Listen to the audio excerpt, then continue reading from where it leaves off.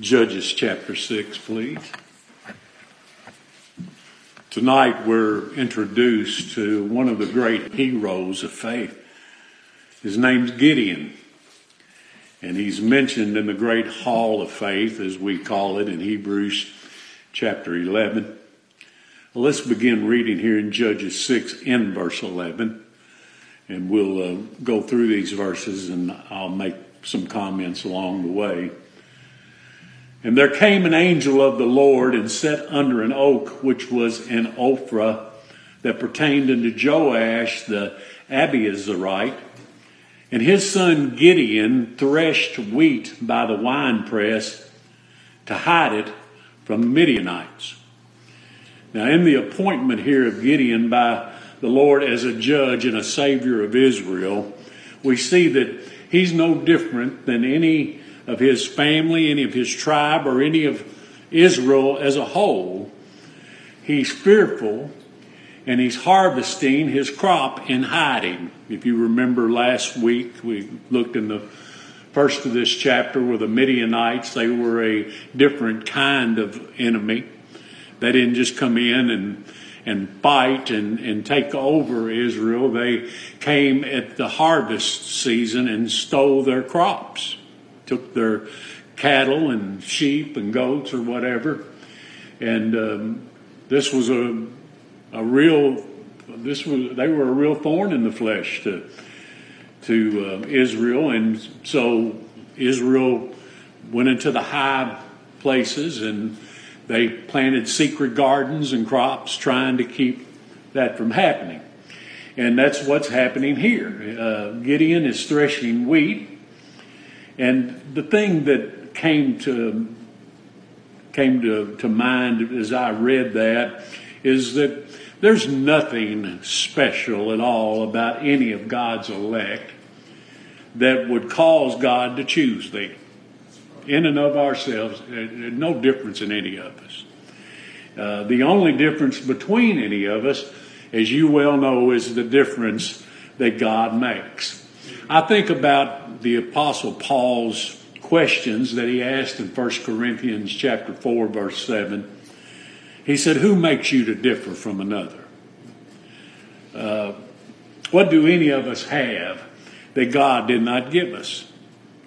And then, if that's the case, and it is, it's God that makes us to differ. It's God that gives us all that we have. And because of that, why is there any reason for us to glory or take pride or get puffed up as if we did not receive it from Him? There is no reason for us to be arrogant or prideful. The only thing that makes a believer special is that they're in Christ. That's it. But special you are if you're in Him. Now, when Paul asks, who maketh thee to differ, that phrase, maketh to differ, means who distinguishes you, who differentiates, who discriminates, who determines and makes a distinction between you or anyone else. And we know the answer to that. It's all through Scripture. It's God who has mercy on whom He'll have mercy, and compassion on whom He'll have compassion, and whom He will, He harden it. In today's society, the Lord God of the Bible would be considered politically incorrect, wouldn't He? Well, you're not supposed to distinguish. You're not supposed to differentiate. Well, God does. And God has the right to, as God. Does He not have the right to do what He will with His own? And it's all His. All of it. The earth and the fullness thereof and all that dwelleth therein, it belongs to God. He doesn't have to apologize. He does whatsoever He wills. He answers to no one. And He's not affected by mankind's thoughts of Him. Gideon is not chosen of God because he is superior or on a higher level than anyone else in Israel. He's threshing grain in secret, hiding so that the Midianites will not rob his family of their sustenance. And in verse 12 we read, and the angel of the Lord appeared unto him. And he said unto him, the Lord is with thee, thou mighty man of valor. Now, none of God's servants, Noah, Abraham, Isaac, Jacob, Joseph, Moses, Aaron, Joshua, Caleb, David, right on down the line, differed because of anything that they themselves did. There was nothing within any of them. Noah found grace in the eyes of the Lord, but he was no different than anyone else on earth. The Lord calls Gideon here a mighty man of valor because he was going to make him so. God's callings are God's enabling. I don't know who wrote that, but it's good. God's callings are God's enabling. We have no ability or willingness, for that matter, to do anything. With God's call comes His enabling power. We are made willing in the day of His power. If God doesn't give His power to and give us life, we don't have any ability or willingness. No man can come, no man will come to me that they might have life. A dead sinner has no ability to pick themselves up by the bootstraps. Whenever I hear somebody say that, I laugh with inside, because we can't pick ourselves up by our bootstraps or anything else. A dead sinner has no willingness to do anything because they're dead. And dead in trespasses and sin. The soul that sins, it shall die. And that's what we are. Sin's what we are. And it's our sins that have separated us from God. Isaiah 59:2. That's what this book teaches. Being separated from God, we have no life in us. That's why eternal death is just that. It's being separated from God. A soul will live forever, but death is being separated from God. And because of our dead condition, God gives us life, and He equips us for the special work that He gives us to do. And that's the case with Gideon, and that's the case with you and me. Again, what proof that our function in the church of God is God's prerogative. It's God's appointment. It's God's will. It's God's purpose. And it cannot be accomplished by the strength of our flesh. Isn't that what the scriptures say? Not by might, nor by power, but by my Spirit, saith the Lord of hosts. Zechariah 4:6. And Paul wrote, finally, my brethren, be strong in the Lord and in the power of His might. That's where our strength comes from. It's the Lord's strength, not ours. We have none. Now, verse 13, and Gideon said unto him, speaking to the angel of the Lord, he said, O my Lord, if the Lord be with us, why then is all this befallen us? And where be all His mercies, which our fathers told us of, saying, did not the Lord bring us up from Egypt? But now the Lord hath forsaken us, and delivered us into the hands of the Midianites. You know, every believing sinner still has a great deal of unbelief in them. I'm amazed. It shouldn't be because of who the God that they serve. But men and women today, they talk so much about their faith and what they're doing for God, and it's ridiculous. And our prayer should always be, Lord, I believe, and help thou my unbelief, because we've got so much of it. So much unbelief. In verse 13, Gideon reminds us of just that. This gives us some real insight and knowledge of ourselves. In the midst of a trial, it's near impossible to deal with anything but the specific trial that you are in. If you're going through a trial, regardless of what it is, it's hard to think about anything else, isn't it? It's hard to concentrate on anything else, except for the problem at hand. And in a hard trial, it's very easy to see ourselves as a victim. And we forget that in most cases, if not all, it was our own sin and rebellion and disobedience that more than likely brought it on. That's the case with Israel, time and time again. They'd begin to worship idols, and the Lord would send them trouble, and they'd cry unto the Lord, and the Lord would send a judge, and the Lord would deliver them, and then the judge would die, and then the people would start the cycle all over again. Matter of fact, we titled that our study last week, Here We Go Again. And that is so true of our lives. And it's difficult to see the blessings of God's providence in a trial when there's nothing but trouble and ruin and decay in sight and all around you. It just is. When the evil of the wicked comes against the child of God, for them, God works and means that wickedness against them for good. That's what he said, Romans 8:28. Oh, we love to quote that verse.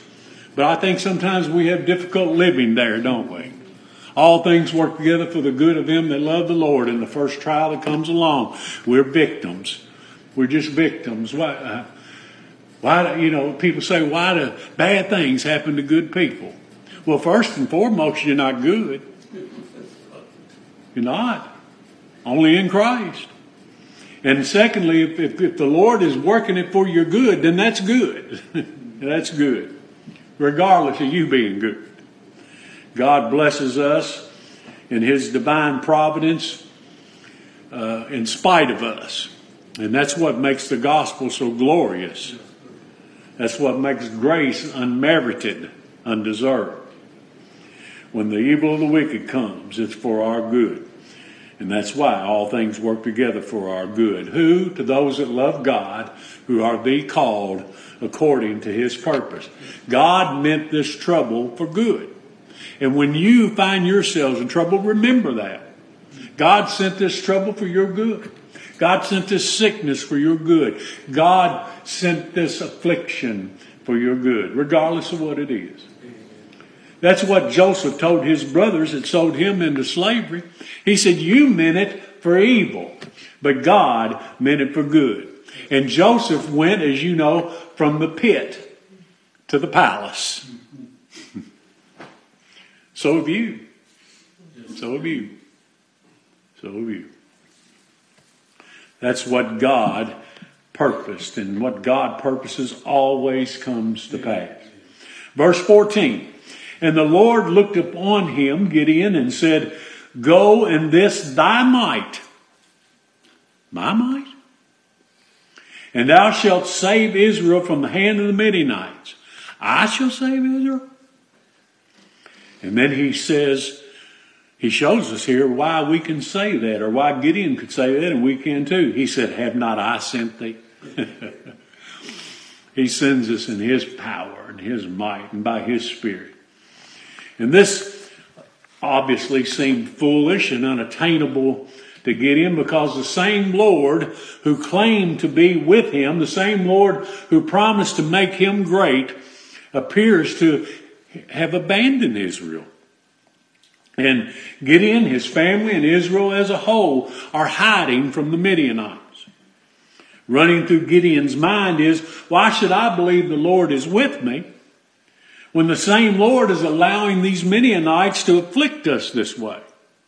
You ever thought that? You ever thought, why am I experiencing this struggle? If the Lord loves me so much, why am I experiencing this difficulty? Well, we've already answered that, hadn't we? It's for our good. Somehow, some way, it's for our good. And most of the time, after it's all, the dust is settled and we look back, we go, that was for our good. That was for my good, wasn't it? And it always is. It always is. Now, in verse 14, the identity of the angel here is revealed, because we're told very directly that the Lord looked upon Gideon.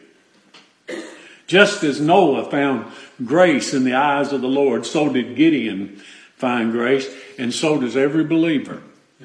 We don't find the Lord. I've heard folks say, I found the Lord. I got saved, I found the Lord. No, you didn't find the Lord. He wasn't lost. You're the one that was lost. He found you.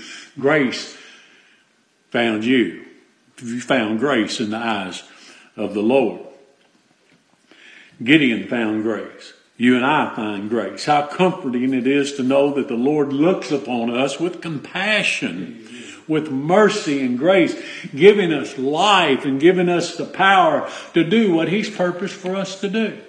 He said, Gideon, you go in your might. That's God's might in Him. And you save Israel. That's God saving Israel through a man. That's the means God uses. It's the same with preaching. It's the means God uses to save those that believe. It's not the message of the man. It's not the power of the man that saves. We can't give anybody life. We're dead sinners just like everyone else. It's God through a man. And that's just the way God ordained it. That's the way God does it. Why should we ever doubt? The Lord said, have not I sent thee? Now look at verse 15. And he, Gideon, said unto him, O my Lord, wherewith shall I save Israel? Behold, my family is poor in Manasseh, and I am the least in my father's house. Not only are we poor, but I'm the least in the family. I'm the worst of the bunch. Paul said the same thing. Oh, let me show you that. Hold your place here in Judges 6 and turn with me to Ephesians chapter 3. I want you to see this. Ephesians chapter 3.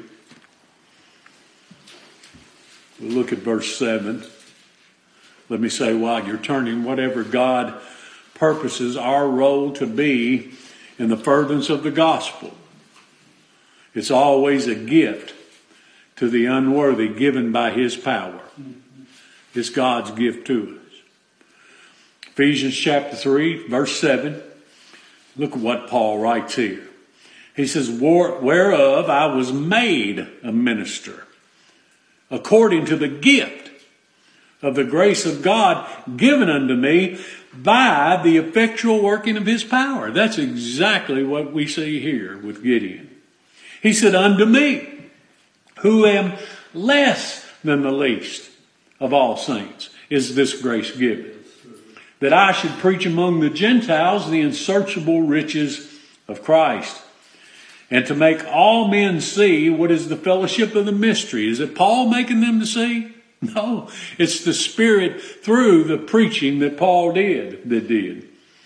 Make all men see what is the fellowship of the mystery, which from the beginning of the world hath been hid in God, who created all things by Jesus Christ.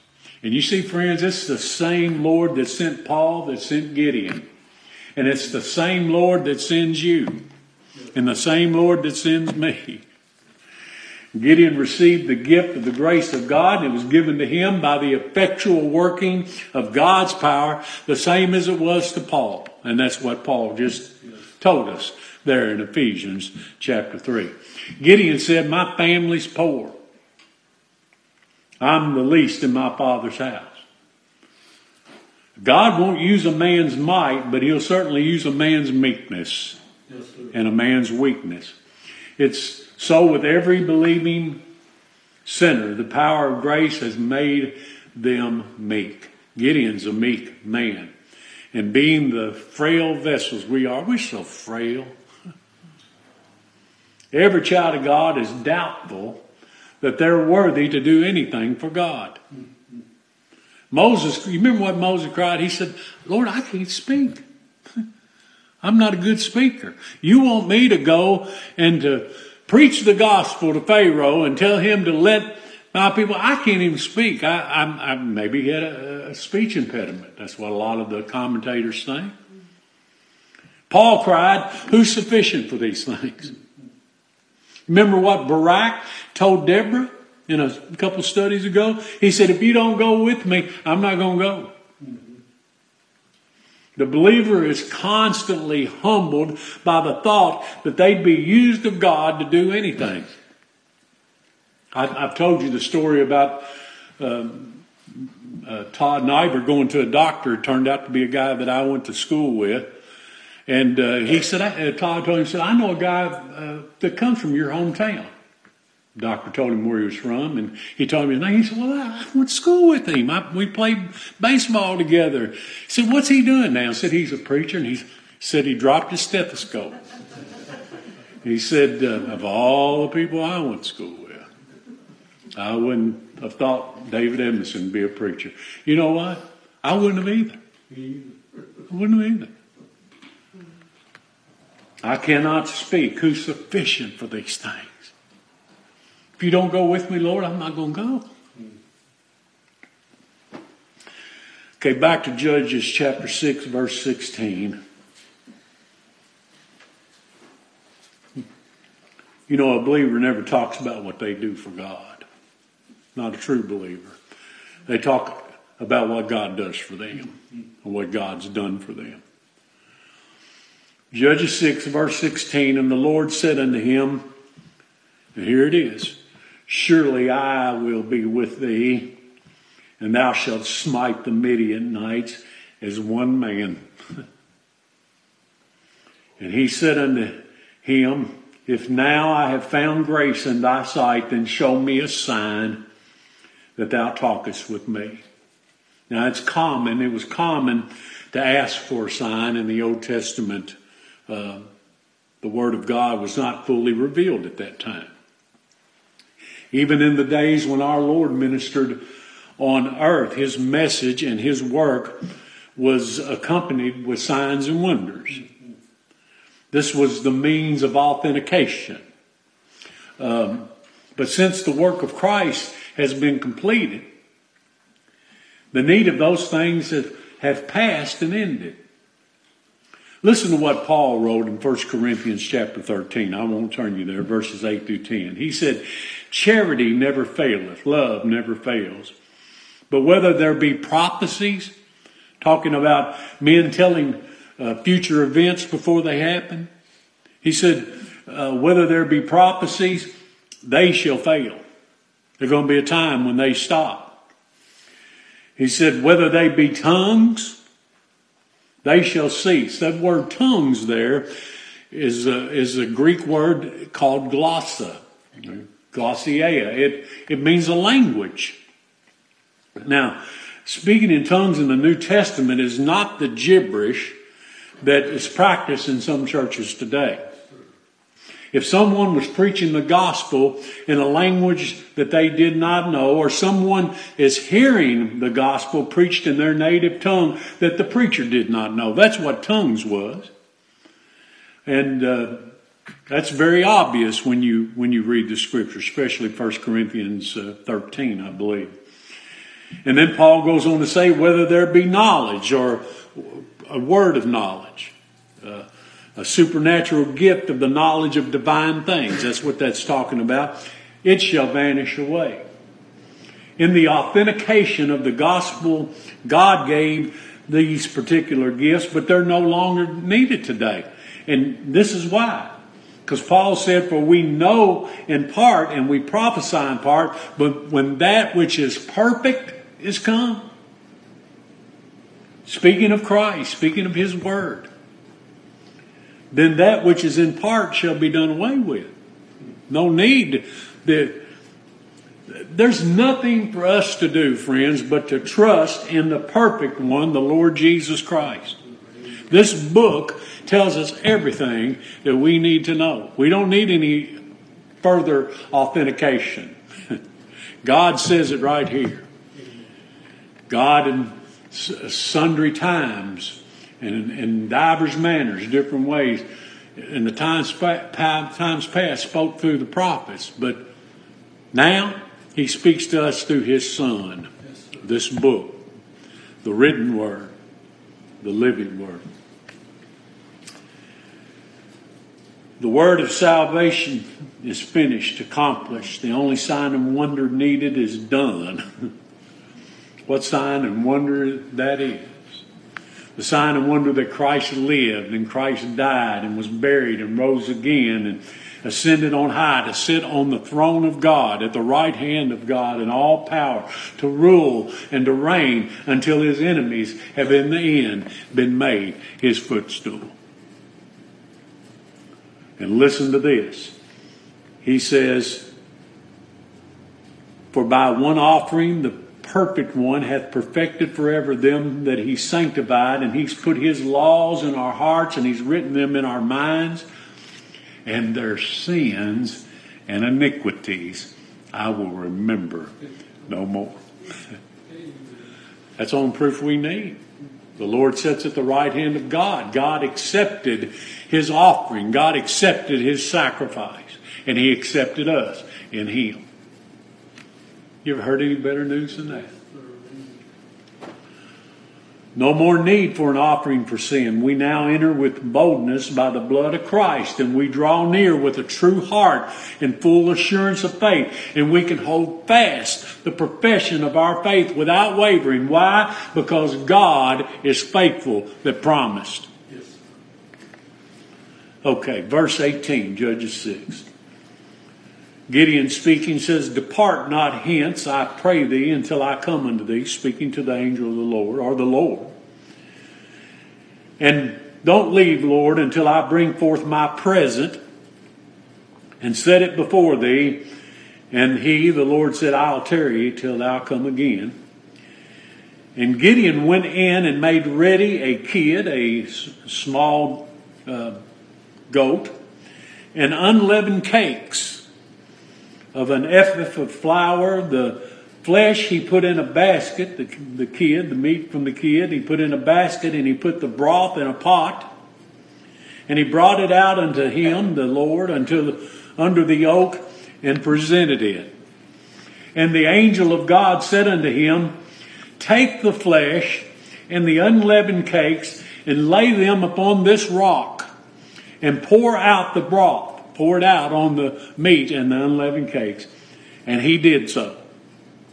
Then the angel of the Lord put forth the end of the staff that was in his hand, and touched the flesh and the unleavened cakes, and there rose up fire out of the rock, and consumed the flesh and the unleavened cakes. Then the angel of the Lord departed out of his sight. And when Gideon perceived that he was an angel of the Lord, Gideon said, "Alas!" Now that word is a word used for expressing pain or fear. "Alas! O Lord God, for because I have seen an angel of the Lord face to face." Gideon was scared to death. You know why? Why did Gideon fear? Because he knew that this was the Lord God, and he knew that no man shall see God face to face and live. And he was afraid that he's going to die. You remember Manoah and his wife, same thing. The angel appeared for them and then disappeared into the smoke. And Noah said, we're going to die. We're fixing to die. No man sees the face of the Lord and lives. That's what the Lord told Moses in Exodus 33, verse 20. He said, "Thou canst not see my face, for there shall no man see me and live." But friends, there's a place by God. A place where we can stand upon a rock. And God places us in the cleft of that rock. Rock of ages, cleft for me. And he covers us with his hand. That place is in Christ. That's who that's talking about. And miraculously, Gideon had seen the face of God and he lived. How could that be? Well, to see how is to see the gospel. Gideon asked for a sign so that he might know it was the Lord himself that he spoke with, verse 17. And he desires fellowship, so he asked the Lord that he wouldn't leave him. And the Lord promised that he wouldn't in verse 18. And hadn't the Lord promised us that he'd never leave us nor forsake us?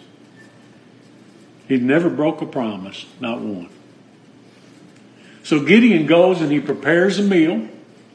He prepares the meal called a present. In verse 18, present in my margin means meat offering.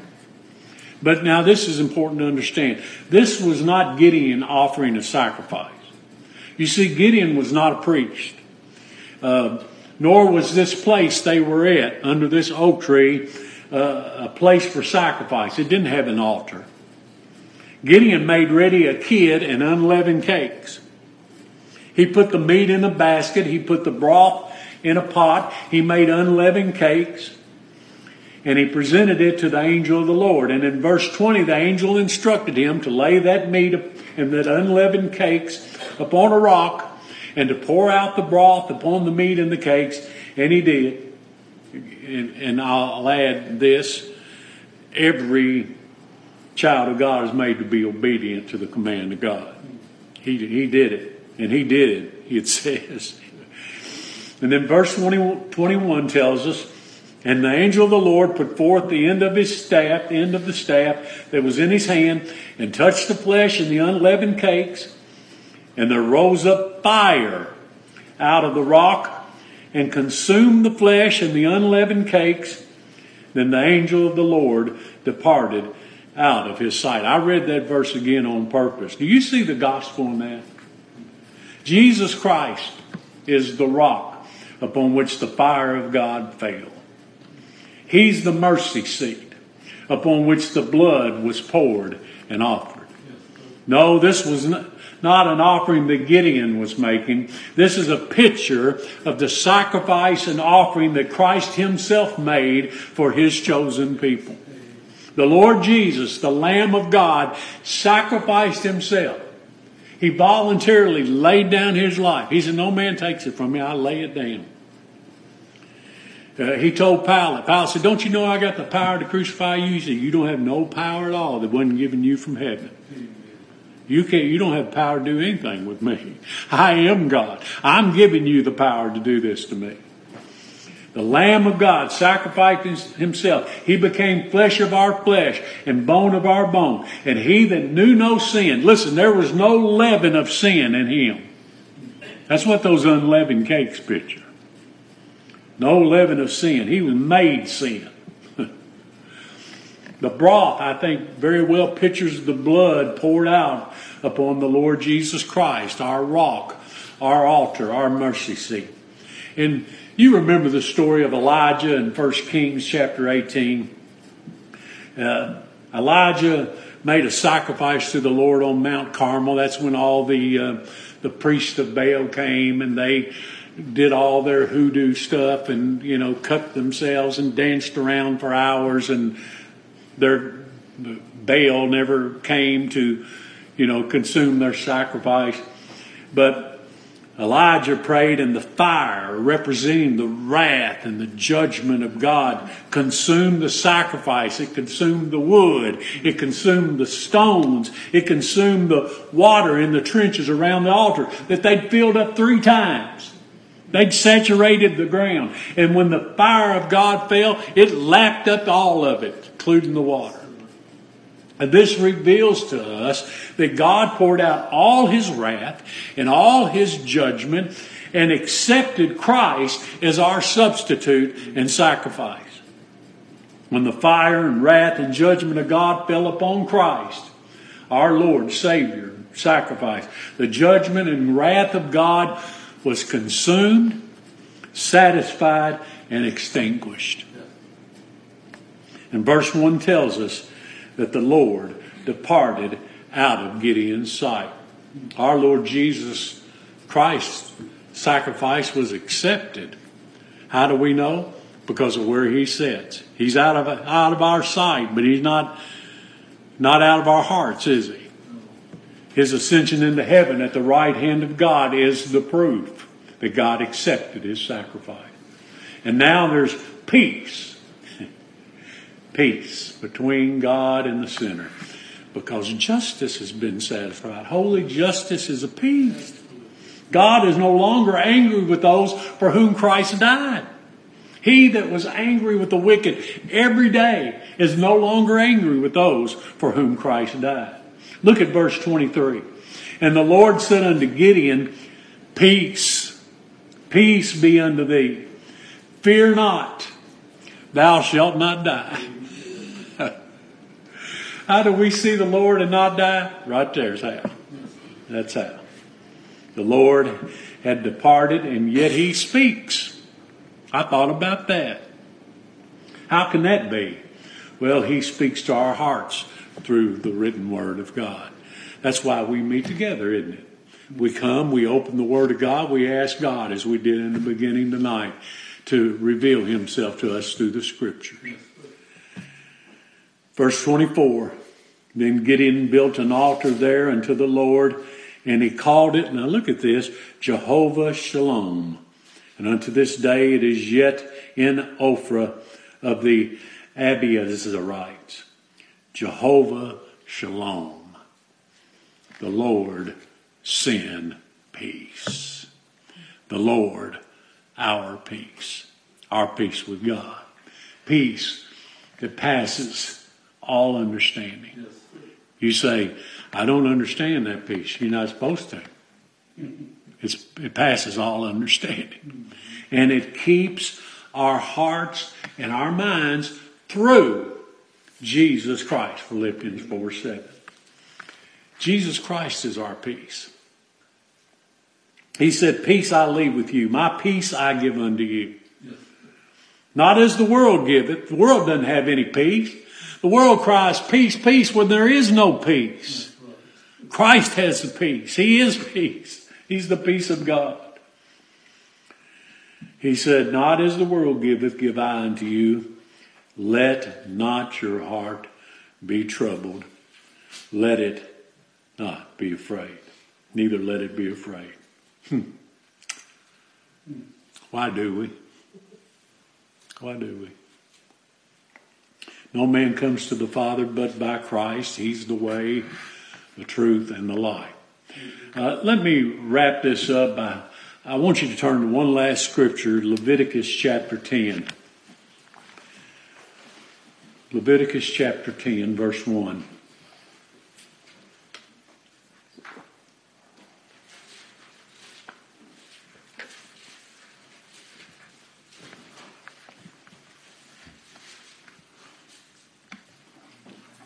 Leviticus 10, verse 1, and Nadab and Abihu, the sons of Aaron, took either of them his censer, speaking of Aaron's censer, and put fire therein, and put incense thereon, and offered strange fire. Now, most of the commentators believe that was fire that was started with kindling of their own and not from the holy incense from the sacred bronze altar. They started this fire. In other words, they lit it themselves before the Lord, which he commanded them not. They were commanded not to do that. There was a way to do things in the tabernacle. God had instructed them how to do things. And there went out fire from the Lord and devoured them. Burn them up. And when I think of devoured, I mean there's nothing left. And they died before the Lord. And look at verse 3. Then Moses said unto Aaron. Now this is his two boys. He lost these two boys. He said, this is it that the Lord spake, saying, I will be sanctified in them that come nigh me. Now listen, we're either going to come God's way or no way at all. You see that? There's pretty strong evidence of that. We're going to come God's way or we're not going to come at all. God's way is through Christ. He said, I am the way, the truth, and the life. There is no other way. Every man or woman that comes to the Father through Christ. No man cometh to the Father but by me, our Lord said. Only one way to God. In order and for God to be just and still justify sinners. God said, I'll be sanctified in them that come nigh me, and before all the people I will be glorified. Only one way. Well, you're pretty narrow-minded, preacher. No, I'm not. That's what God's Word says. God's pretty narrow-minded. When it comes to salvation, it's in Christ alone, no other way. Narrow is the way. Narrow is the way that leads to life. Only one way. Aaron stood there and watched his two sons die, and he didn't say a thing. He was silent before God, the scripture says. God's way is always the right way. Yes, sir. There's only one way to come to the Father, and that's by Christ, who is the way. The payment for sin was laid on Christ, and that was the only way that God could remain a just God and also be a Savior. There's only one sacrifice that God will accept. How many? One. Just one. Not two. Not one and you throw a little something on it for good measure. No. There's one fire and judgment that God justly sends. No strange, common, man-made fire is going to be tolerated. You can't add nothing to what Christ has done. You better not. There's one offering that God will receive. And you come that way or you're going to die in your sin. Yes, sir. Salvation is not given how most people think. You can ask 10 people, how are sinners saved? And you very well probably get 10 different answers. It doesn't come by what you do. It comes by who you know and who you have, I should say. He that hath the Son hath life. He that hath not the Son hath not life. Isn't that so plain and so simple? There's no peace with God apart from Christ. Jesus Christ is our peace. Our Savior, Jesus Christ, is Jehovah-Shalom, the Lord, our peace. May God be pleased to give you peace in Christ, dear brothers and sisters. For His glory, your good, and for Christ's sake.